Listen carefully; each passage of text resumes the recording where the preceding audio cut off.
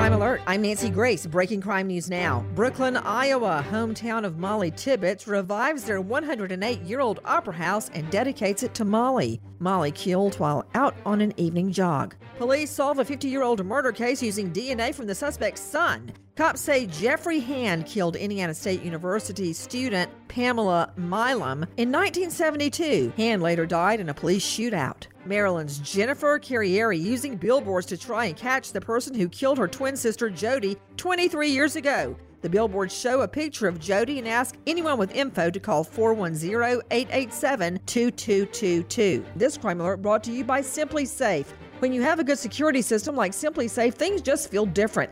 They have some of the fastest response times in the industry, no contracts, no hidden fees, free shipping, a 60-day money-back guarantee at simplysafe.com/Nancy. Simplysafe.com/Nancy. With this crime alert, I'm Nancy Grace.